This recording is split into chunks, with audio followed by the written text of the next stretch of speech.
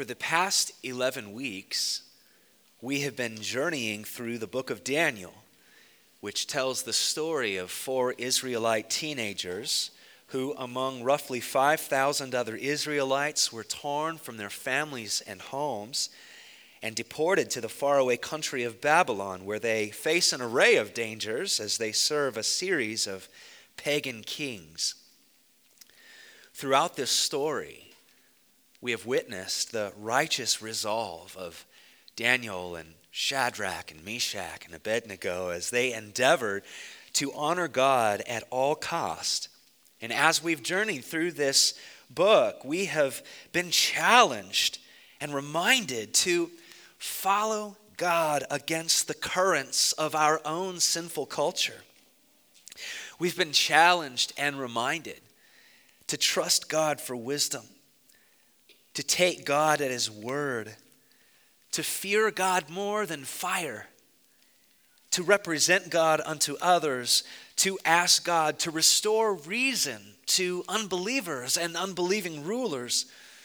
We've been challenged and reminded to expect God to uphold His justice, to honor God at all cost, whatever it is, to await God in the darkness of our modern era, and to seek God for forgiveness and restoration. And today, as we finish our 12-week series through this wonderful book, we will be challenged and reminded to know with unshakable certainty that God will prevail against all forces of darkness, both spiritual and physical. We'll be challenged and reminded today to know with unrelenting joy that no matter what danger and darkness we face, He will bring us home in real and resurrected glory. The first half of the book of Daniel is written in historical narrative. It records real events that took place during Daniel's and Shadrach, Meshach, and Abednego's time in Babylon. The second half of this book is filled with apocalyptic prophecy, strange dreams, and visions that all foretell future events that would unfold on the stage of world history. And so it is with our passage this morning, chapters, you heard that right, chapters 10, 11, and 12. This is a much larger portion of Scripture than we usually bite off. And if you are a first-time visitor, welcome, and I'm sorry.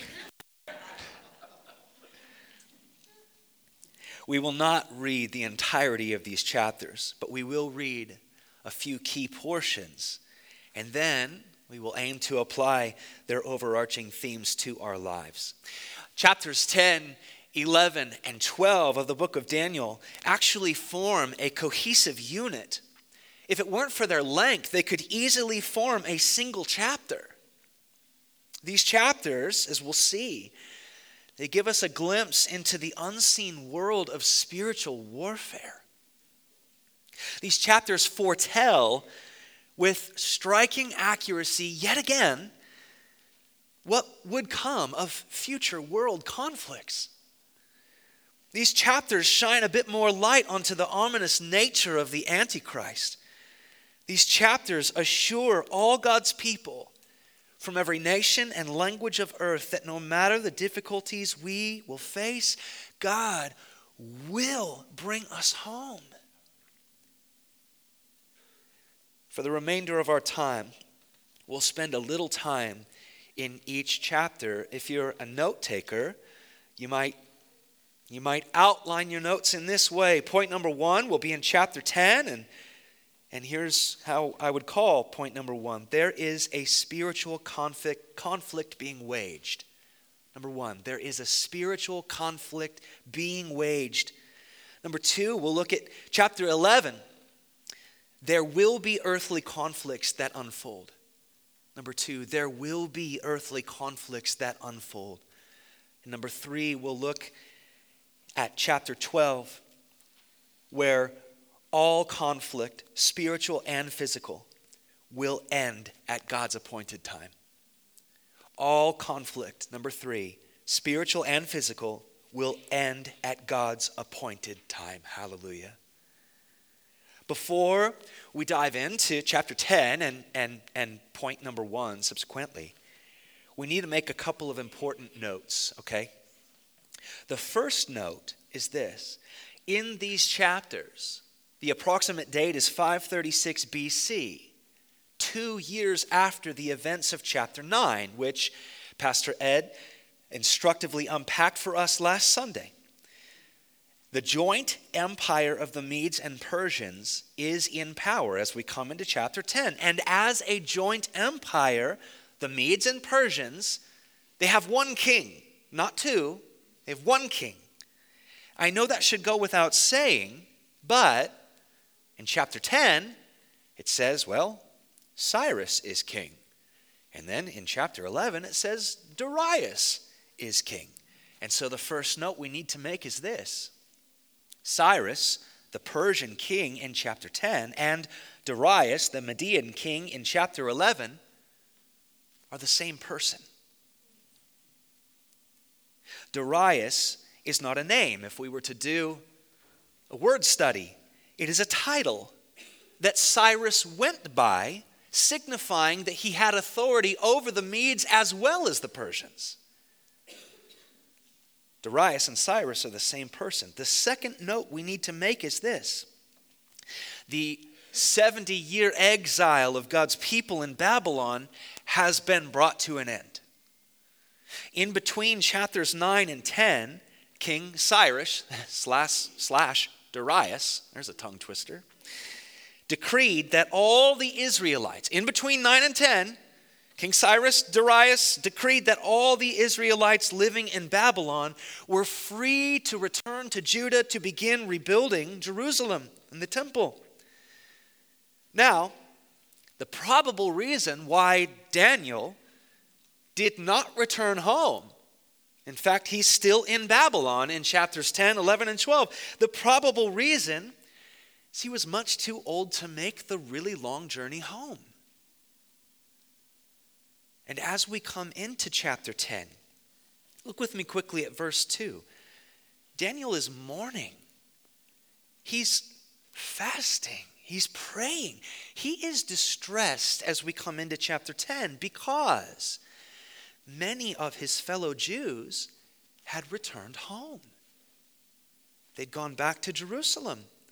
And as we learn from the books of Ezra and Nehemiah, those who did return to Jerusalem at this very moment when Daniel is coming, chapter 10, at this very moment, those Israelites are facing a lot of oppression as they tried to rebuild the temple and the city walls. That's why Daniel is mourning as we come into chapter 10. And so let's jump into chapter 10. Let's consider point number 1 of our outline. Number 1, there is a spiritual conflict being waged. That point will make sense here in a moment. In verse 1, it's the 3rd year of King Cyrus's reign when Daniel receives a heavenly vision. And the word of the vision is essentially this: more conflict was headed toward the people of Israel. They had been released from exile, yes, but they would continue to be caught in the crossfire of various kingdoms vying for world domination. You might even say that after the Israelites here were released from exile, they really haven't ever gone back to being not in an exiled state, so to speak. In verses 2 through 9, Daniel is out for a prayer walk on the bank of the Tigris River. And as he stands on the bank in prayerful mourning, a radiant man clothed in linen and fine gold with fiery eyes and gleaming skin appears, and the sound of his voice sounds like a multitude of voices. Some theologians think that this heavenly being here is a Christophany, A Christophany is an appearance of the pre-incarnate Christ. Did somebody just see that bee or whatever that was fly like right at my face? Wow. People who, my mom who will listen to this recording later will be like, what was he talking about? So anyway, back to, wow, it took me off guard. I apologize. So some theologians, get back on board with me here. Some theologians think that this heavenly being that has now appeared to Daniel is a Christophany, an appearance of the pre-incarnate Christ. Others think this is an angel reflecting and radiating the glory of God. Either way, the sight and sound of this heavenly being is so frightening, Daniel is left to himself on the bank of the Tigris, and even Daniel is so frightened, he falls to the ground. And then it takes the rest of chapter 10 just to get him composed enough to listen to what the heavenly being has to say in chapter 11. He's like shook to his core. Now, pause with me here for a second for a moment of application, okay? Daniel's fearful posture here reminds me of something we talked about a few weeks ago, and it bears repeating. There is a right and healthy fear that we must have toward God. Whether this heavenly being is the pre-incarnate Christ or an angel, he is gleaming. He's reflecting the majesty of the Most High and Holy God, and Daniel's response is appropriate. Look, if God were to give us, imagine this with me, if God were to give you and me right now eyes to see even one of his angels that are no doubt here among us, I think we would firstly drop to the ground in terror, and that would immediately be followed with, all of a sudden, getting a glimpse of the holy heavenly. I think it would immediately make us a lot more serious about the things that are serious to God. Would it not? Like humbling ourselves. Oh Lord. Like fighting against sin, like encouraging one another and admonishing one another and not failing to meet together, praying together, worshiping together. The thing is, and this is true of me before it is of you, I think most Christians tend to treat God and tend to treat the things of God with a dangerous casualness because we forget that he is holy to the third power. Holy, holy, holy. Holy Spirit, instill in us a right fear that produces right living.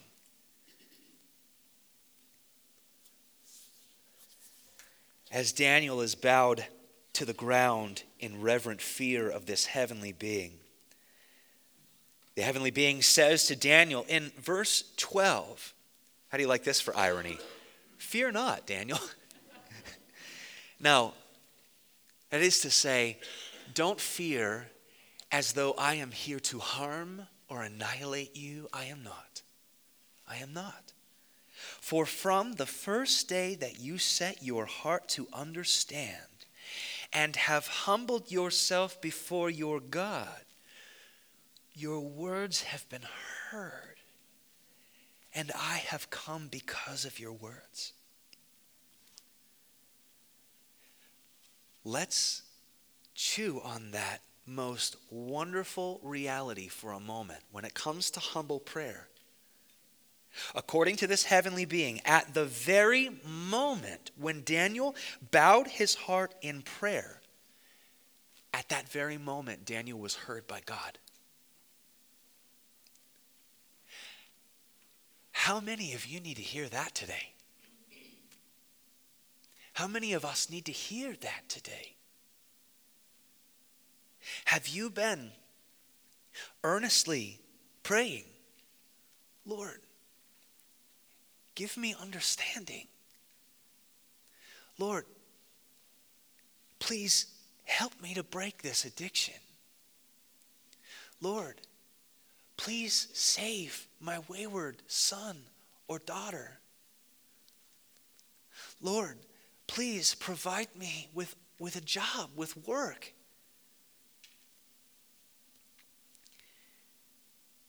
Your words have been heard. Your words have been heard by He who is able to do far more abundantly than what you're asking or thinking. Amen.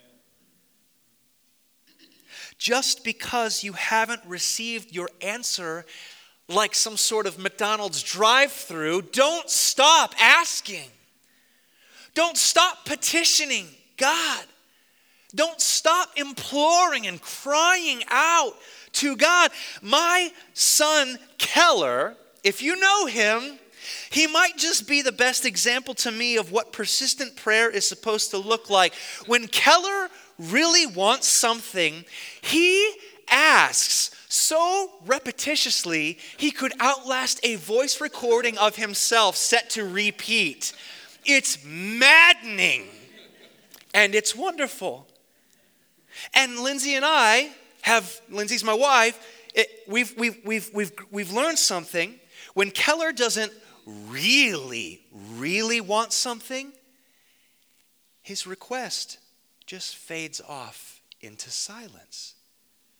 But we know when he really wants something, we know when. It's when he doesn't stop asking.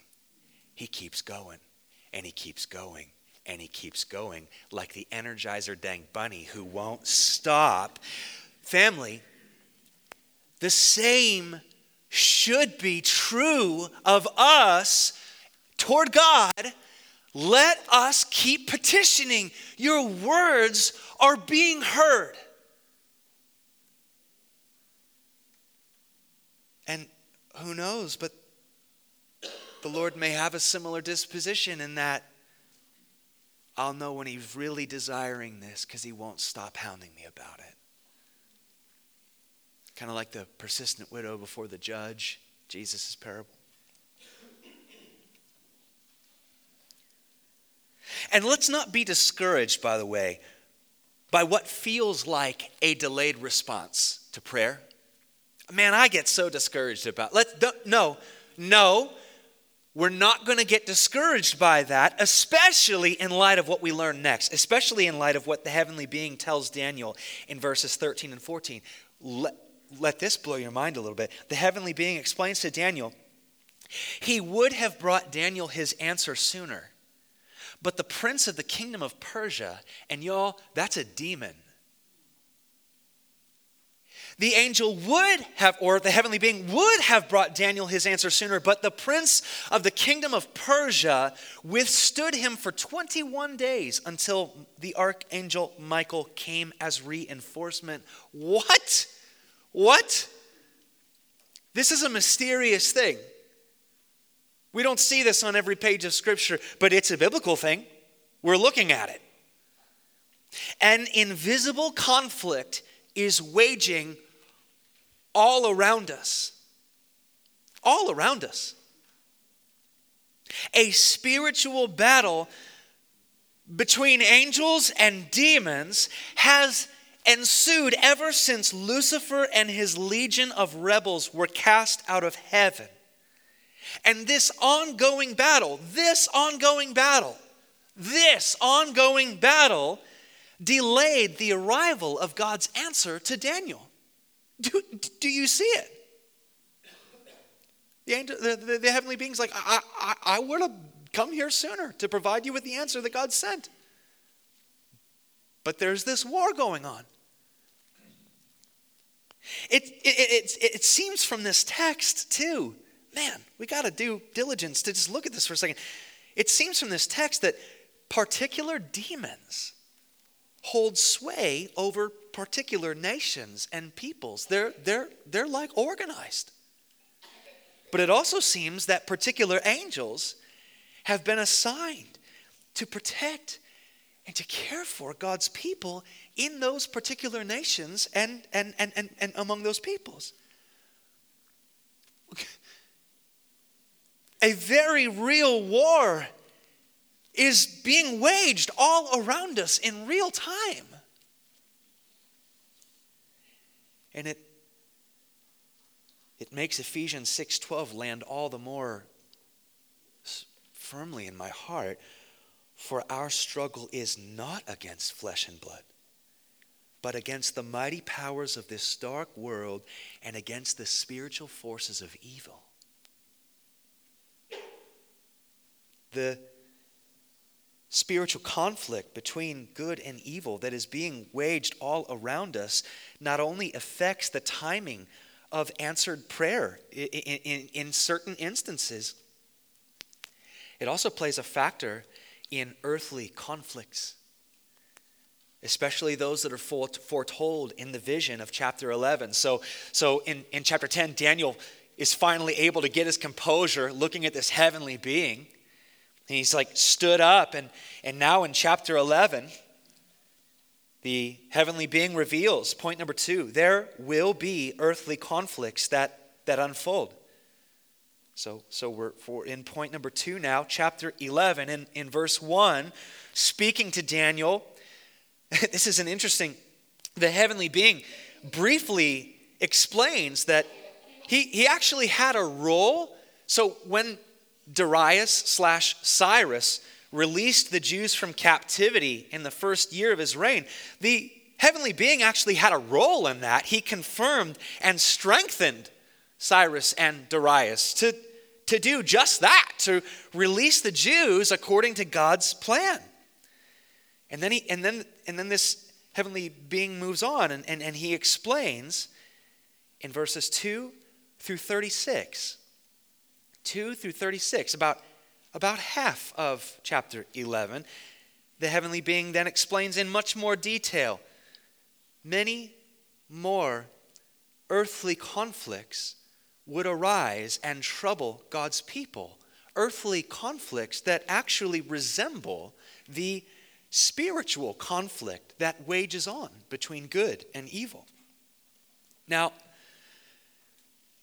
for us in the 21st century world, right here in this room, the part of the prophetic vision in verses 2 through 36, that portion of this prophetic vision has already come to pass.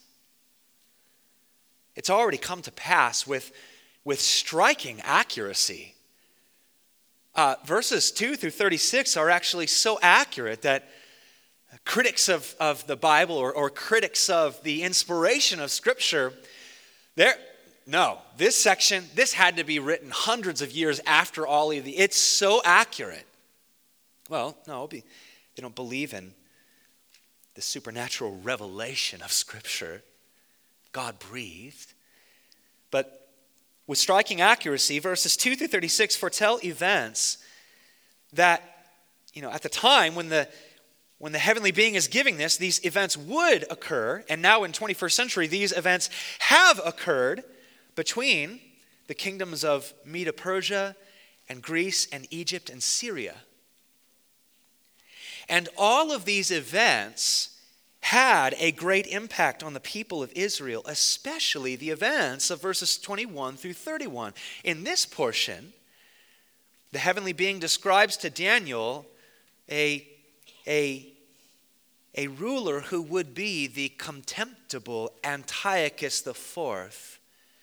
The Greco-Syrian king Antiochus IV would rise up in power, and he would mercilessly oppress God's people.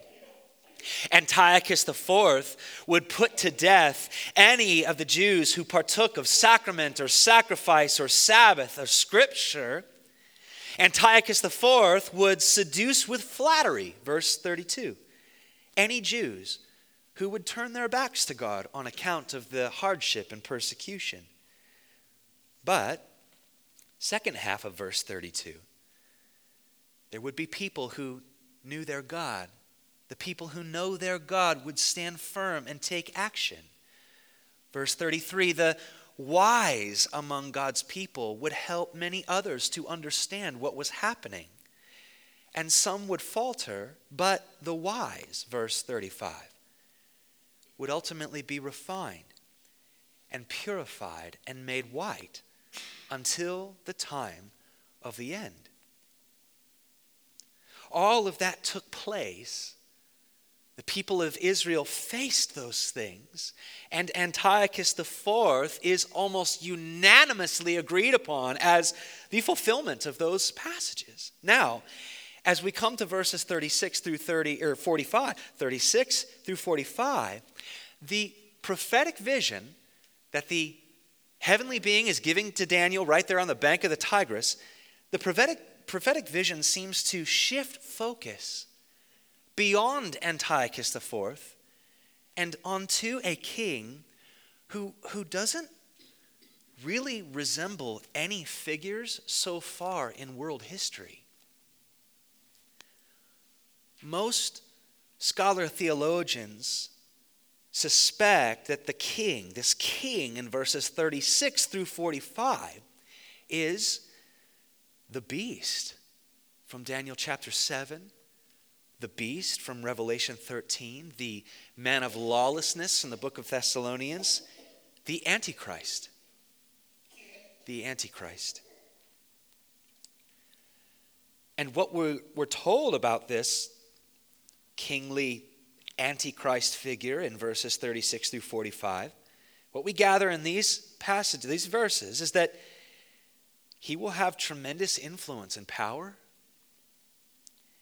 He will do whatever pleases him, and he'll do whatever pleases him while carrying himself as though he were divine.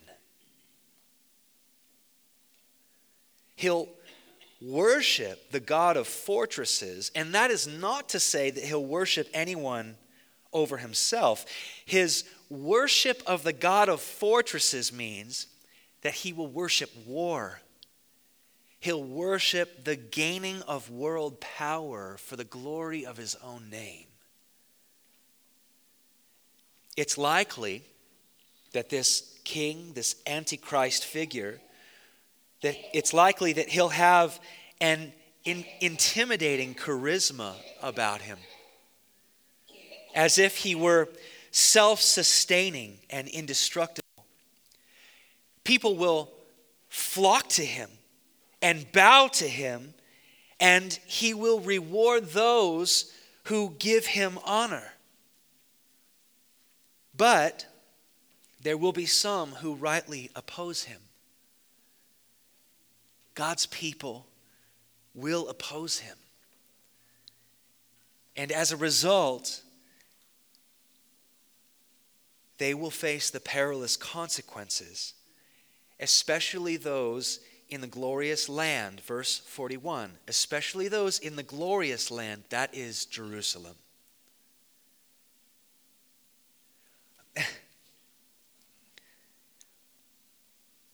I wish I could communicate how hard it is to be in a passage where I wish I could tell you more. This is what we're told. God's word doesn't always tell us what we want to know. God's word always tells us what we need to know. This is what we need to know.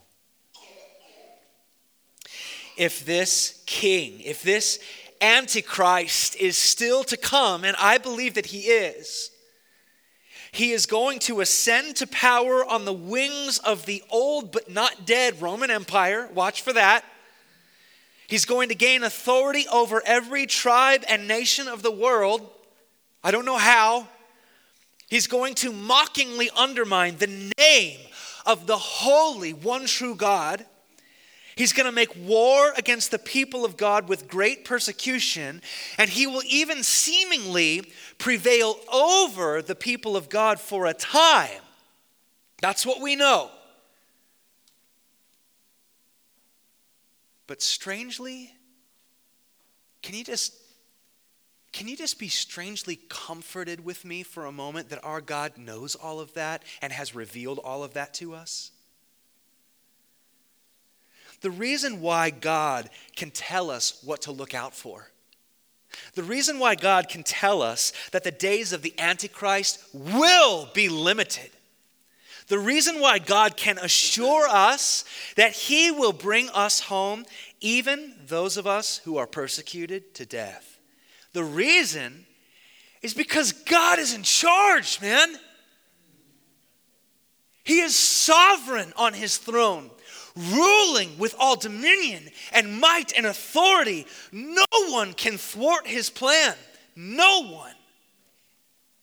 He is author and finisher, Alpha and Omega. He declares from the end. Well, no, he declares the end from the beginning. And from the beginning, he declares the end and everything in between. And in him, all this holds together. As Daniel prayed back in chapter 2, listen to this and let your heart sing. God is forever mighty and wise. He changes times and seasons. He removes and establishes kings. He gives knowledge and wisdom and understanding to peoples. He reveals the schemes of the darkness because his glorious light pierces the darkness. As Nebuchadnezzar, the pagan king, come to God, prayed back in chapter 4, God the Most High lives forever. His dominion is the everlasting dominion. His kingdom endures from generation to generation. All the inhabitants of the earth, including the Antichrist who's on the map for about that long, all the inhabitants of the earth are accounted as nothing before God. It is God who does his will in heaven and on earth, and no one, not even the Antichrist, can thwart the plans of Yahweh. I am strangely comforted that my God knows, that your God knows what is ahead for his people. It means he's in control. He knows how long persecution, the reign of the Antichrist will last. He knows it down to the minute because he's in control. And he knows the unspeakable, man, hear this part. After all is said and done, God knows the unspeakable rest and peace and joy and healing that he will lavish upon you and me forever. He is in control. Point number 3, and in closing, all conflict, spiritual and physical, will end at God's appointed time. At the time when the Antichrist has seemingly prevailed over God's people, look with me, middle of verse 1, chapter 12. At that time, God, the heavenly judge, will deliver his people. Those who are still alive and those who have fallen asleep in death. And then will come that heavenly court scene that Daniel saw in this vision back in Daniel chapter 7, you remember? God Most High, the Ancient of Days, the heavenly judge, will take his seat in the middle of 10,000s of angels, and he will open his books in which are written everything. He will open his books. And everyone whose name is found written in his book, verses 1 and 2, chapter 12. Everyone whose name is found written in his book will enter into eternal life. But everyone whose name is not found in his book will enter into eternal disgrace and punishment. In the meantime, second half of verse 10, chapter 12, second half, verse 10. Those who are wicked in the meantime, while we await that heavenly courtroom, those who are wicked, well, they're going to continue to act wickedly. Be ready for it, church. Those who are wicked will not repent from their sin. They're not going to. They will refuse. They will not surrender to the one true God because they refuse to answer. They refuse to answer. And yet, many will purify themselves and be made as white as snow. They will be refined. And those who are shall shine like the brightness of the sky, like stars that are headed into forever, turning many others to righteousness. So the million-dollar question, oh man, brothers and sisters, when the Ancient of Days, when the heavenly judge opens that book, will your name be found written in the blood of his Son? Look, all this is coming. All this is going to come to pass. Will your name be found written in the blood of the Lamb? Jesus, man, I love this. God gave up Jesus, whom he most loved, in order to destroy he whom he most hates, the devil. Animating the Antichrist and all of these evil, dark powers that are at work in our world today. The Lord has dealt with this. He, in sending Jesus, and we're coming into, in fact, this is the first Sunday of the Advent season. Merry Christmas after this. Wow, geez, whoa. But this is what we recollect and celebrate. God sent Jesus. He sent Jesus to live the righteous life that we've all refused to live. He sent Jesus to die the death that we all deserve to die. He sent Jesus to raise to life, to vindicate He is God the Son, to guarantee the fact that He is worthy of our faith, our repentance, and that we too will raise just as He. He did all of these things in the most subversive sort of battle plan. You know, we have the Antichrist here taking authority and oppressing people and stating himself to power. And yet God sent God the Son, who had all power, to be defeated. What a subversive way to go ahead and take the knees out from underneath the Antichrist and all sin and death. Jesus died to nullify it. What in the world? This is the King we serve. This is the King who will finish what He started in us. We will know that He will prevail because He already has. The "it is finished" of the cross has been amen and exclamation pointed by the resurrection. The tomb's empty, y'all. And so it will be for us. So no matter what we face, hell or high water, oh my goodness gracious, I know that as soon as I fall asleep and close my eyes in death, and anyone else whose repentant faith is placed on Jesus, guess what? Eyes closed, guess what? Consciously present with the Christ Himself. And then the story just keeps unfolding. Just unfolding. And God, in His tremendous triune power, remakes everything. Everything. And He's going to wipe all the tears from our faces. All of the tears. I love that verse because it implies, guess what? You are going to be crying. Life is hard. We're facing a lot. It's hard to just be a Christian, let alone be a Christian in this world right now. Guess what?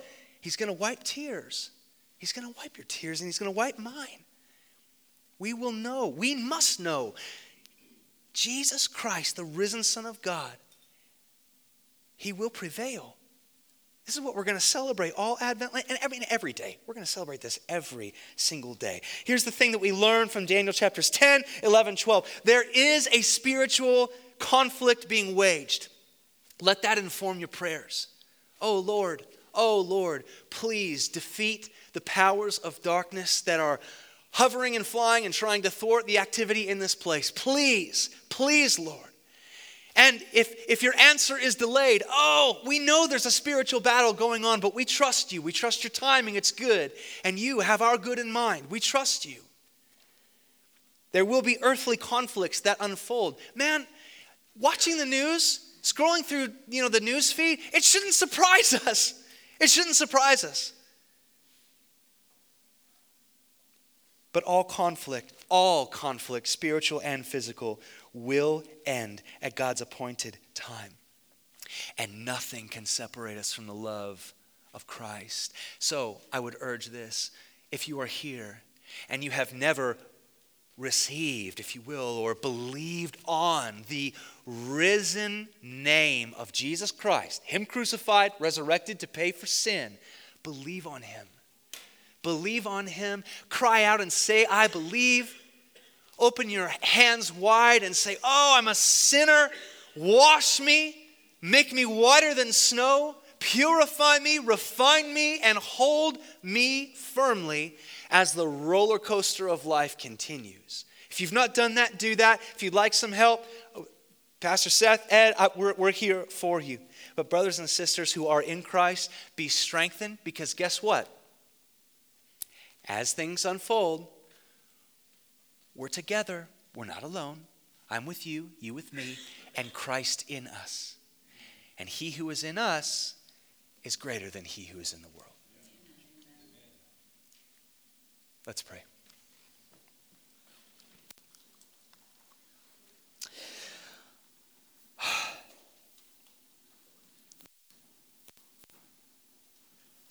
You are holy, holy, holy, God.